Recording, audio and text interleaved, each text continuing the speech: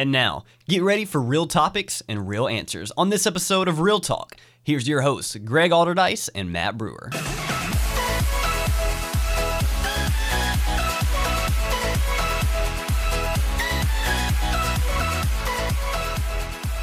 Welcome to Real Talk. My name is Matt Brewer, joined today by Greg Alderdice, where we are talking about some of the cultural concerns that are facing Gen Z. If you haven't caught the past few episodes, we'd encourage you to go back and listen to the first few episodes in the series on the upcoming generations. But today we're going to be talking about some of these cultural concerns. So Greg, what are the cultural concerns that are facing Gen Z? I want to start off by just kind of bringing something back up that I talked about when I introduced Gen Z, and that's the fact that they live in a post-Christian world. And I wanted to start there a little bit today because when a generation has 4% of a biblical worldview, that's going to obviously greatly affect how they approach the world, how they view the world, which leads us to some of the hot-button cultural issues that face our young people. The two that I'm going to spend a lot of time on today are same-sex marriage and transgenderism. Here's just a few things to kind of know about some of the things that mark this generation in terms of how they see the world regarding these issues. Almost 48% of Gen Z say that homosexual couples being allowed to marry is a good thing for society. Now, aside from millennials, this percentage is much higher than any generations before them. So ever since 2016, when all that came down and it was ruled that same-sex marriage was allowed and could be done, 48% of Generation Z says that that's a good thing. Along with this issue is the issue of transgenderism and gender identity. Gender identity is a really popular phrase right now with this generation. Gen Z is at the forefront of this changing in the United States. Gen Z is much more likely to say that a form that's asking about a person's gender should include other options besides male or female, man or woman. They believe that there should be other options. And if you've paid any attention to any of this over the last 5 years or so, these issues have really become a big deal. And more than ever, these issues have gone from being kind of a small minority that we kind of just hear about some here and there to really the vast majority of the world. And this is all being kind of led by some of these younger generations. And the reason these issues are such a big deal and that we talk about them, because I hear people say, why do you got to talk about these things all the time? The reason that we talk about these issues so much is because they challenge the very nature of who God is and how God has made us and what God has instituted. And as we talked about last time, when something such as what our gender is becomes so complicated, it makes answering the already difficult questions that much more difficult. It's really shocking. We were talking about this last week too, that we're talking about generations that don't know any differently on these cultural issues. Gen Z, to some extent, maybe the younger Gen Z kids, they don't really remember a time where these things were not commonly accepted. Generation Alpha's growing up, this is just their world. This is what they know. They've never known a time without it. But it's really challenging for the church to know how to minister and know how to approach these issues. And I can imagine for you, especially with teenagers, to help them understand what is God's truth and what the world is trying to tell them at the same time, and really just how to reconcile that. So it's really easy to think that maybe these are just things that are happening in the bigger cities. I think a lot of times we say, in the state capitals, in the big cities, that's where you really deal with these cultural issues. So how is it impacting student ministry here in Martin, Tennessee? It's funny because, and I'm going to talk about this a little bit later, we talk about how these issues don't really happen around here, small town kind of area, community, rural area, Bible Belt. But I'm having more of these conversations than ever over the last year, more than I can ever remember. More and more I'm having students who come up to me and ask, what about this? I've got a friend that's dealing with this, or how do I respond to them? What do I say to them? Or I'm having a small group leader come to me and they're saying, hey, I've got students asking these questions about, homosexuality or transgender issues. And I have no clue what to say. So how do I deal with this? What do you want me to say? What do you want to talk to him? And, it's really easy to think that the world and the culture is the only thing at play here. Certainly the world and the culture has had a huge hand in all of these issues becoming the norm, becoming the majority of what people think is okay.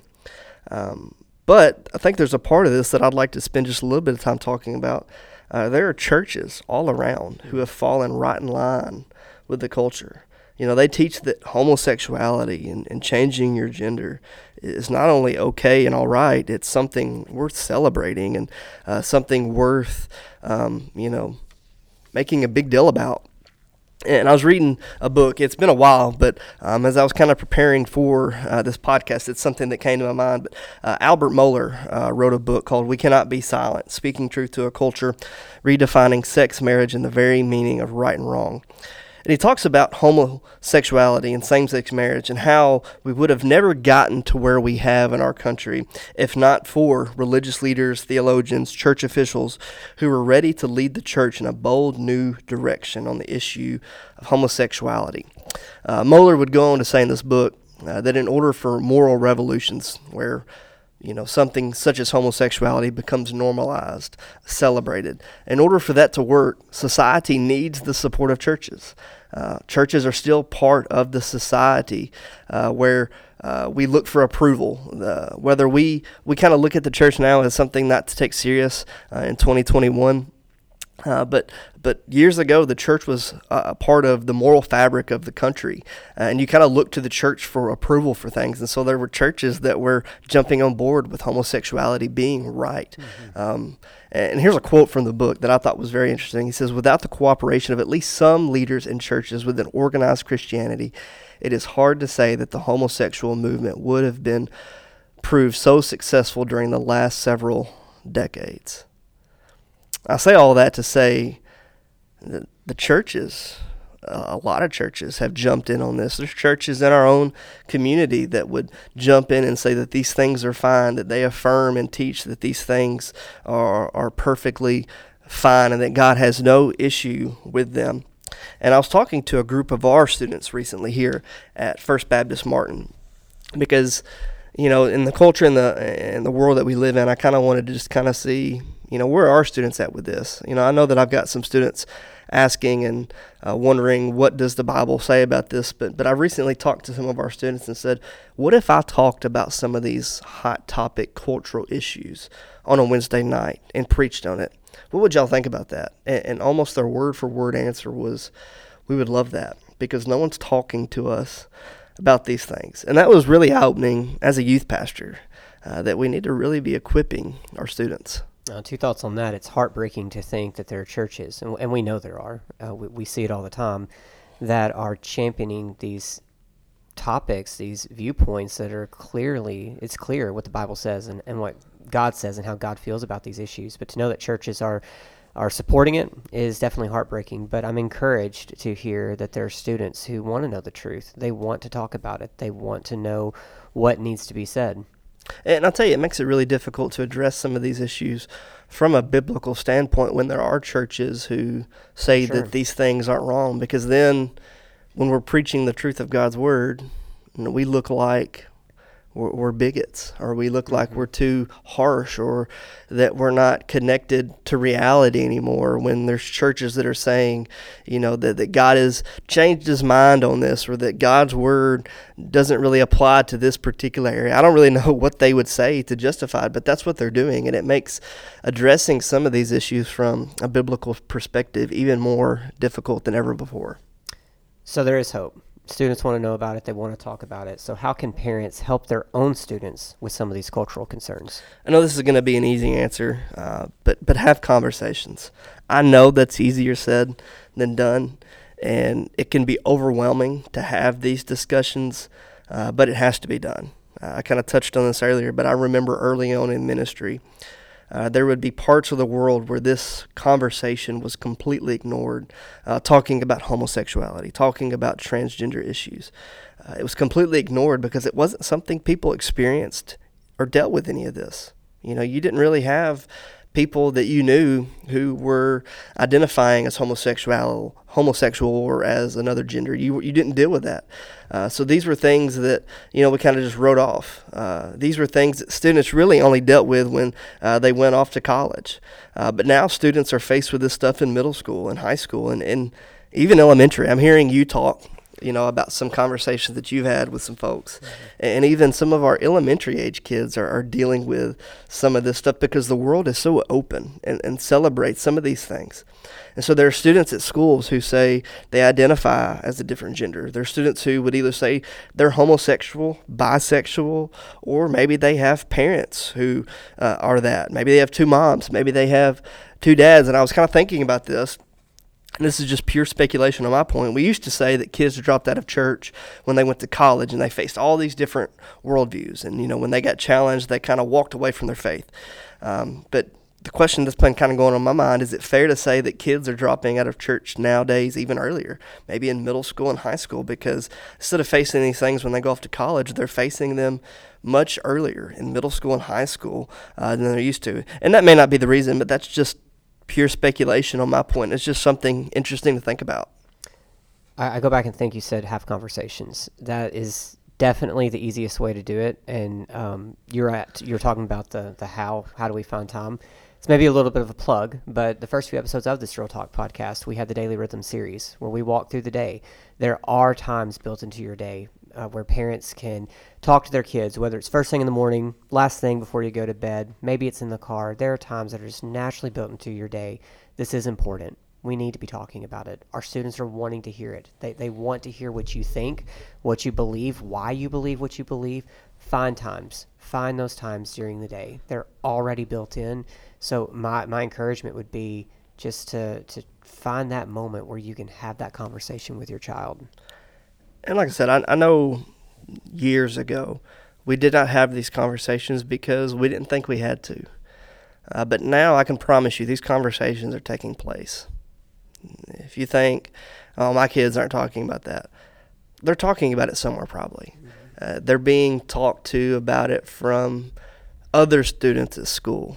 They're being talked to about it from all kinds of different areas of life. And I would just encourage you to have that conversation because you want to get ahead of that. You don't want to be reactionary. You want to be proactive and having these conversations and making sure that your kids know what the Bible says on some of this. And I've said this before. I recently said this, I think, one of our parent meetings that we had here at First Baptist. But if all our students know about homosexuality and transgenderism is that it's wrong, I'm not going to say that's not true because obviously it is wrong. But they need more than that. If they get challenged at school, if they get challenged by someone in some club or sport that they're a part of, and they know why they believe what they believe, but all our students can really say is, well, it's wrong, well, then they're already going to be kind of behind the eight ball in the conversation. And whether we like to admit it or not, if an opposing viewpoint has something more than it's just wrong, our kids are going to start to wonder, well, why is it wrong? We need to approach these topics that our world celebrates openly. And we need to teach our students why the Bible says these things are not worth celebrating. In fact, they're things that are worth mourning over and repenting over and all of that. But disciple your children. That's what it boils down to. We all make disciples. The question is, what are we making disciples of? And my hope and my prayer for everyone listening and all parents is that they would disciple their kids in such a way that when they're challenged by the opposing worldviews, that they are able to have conversations, because that's the goal, right? We don't want to just raise up a generation who's just walking around saying this is wrong, this is wrong. We want to raise up a generation that is sharing the gospel, sharing hope to people who have no hope, and giving the gospel in ways that could be life-changing for all kinds of people. So have conversations and just know that your kids are hearing this stuff from somewhere, so let it be from you. Well, thank you for all of that information. Next week, we're going to start talking about the general well-being of Generation Alpha and Gen Z, talk about their emotional, physical, mental, and even spiritual states. So we would love for you to give us a rating, to leave a review so that you'll be able to know when that next episode is coming. And as always, we thank you for listening to Real Talk. This has been Real Talk with your hosts Greg Alderdice and Matt Brewer. Make sure to stay tuned for future episodes.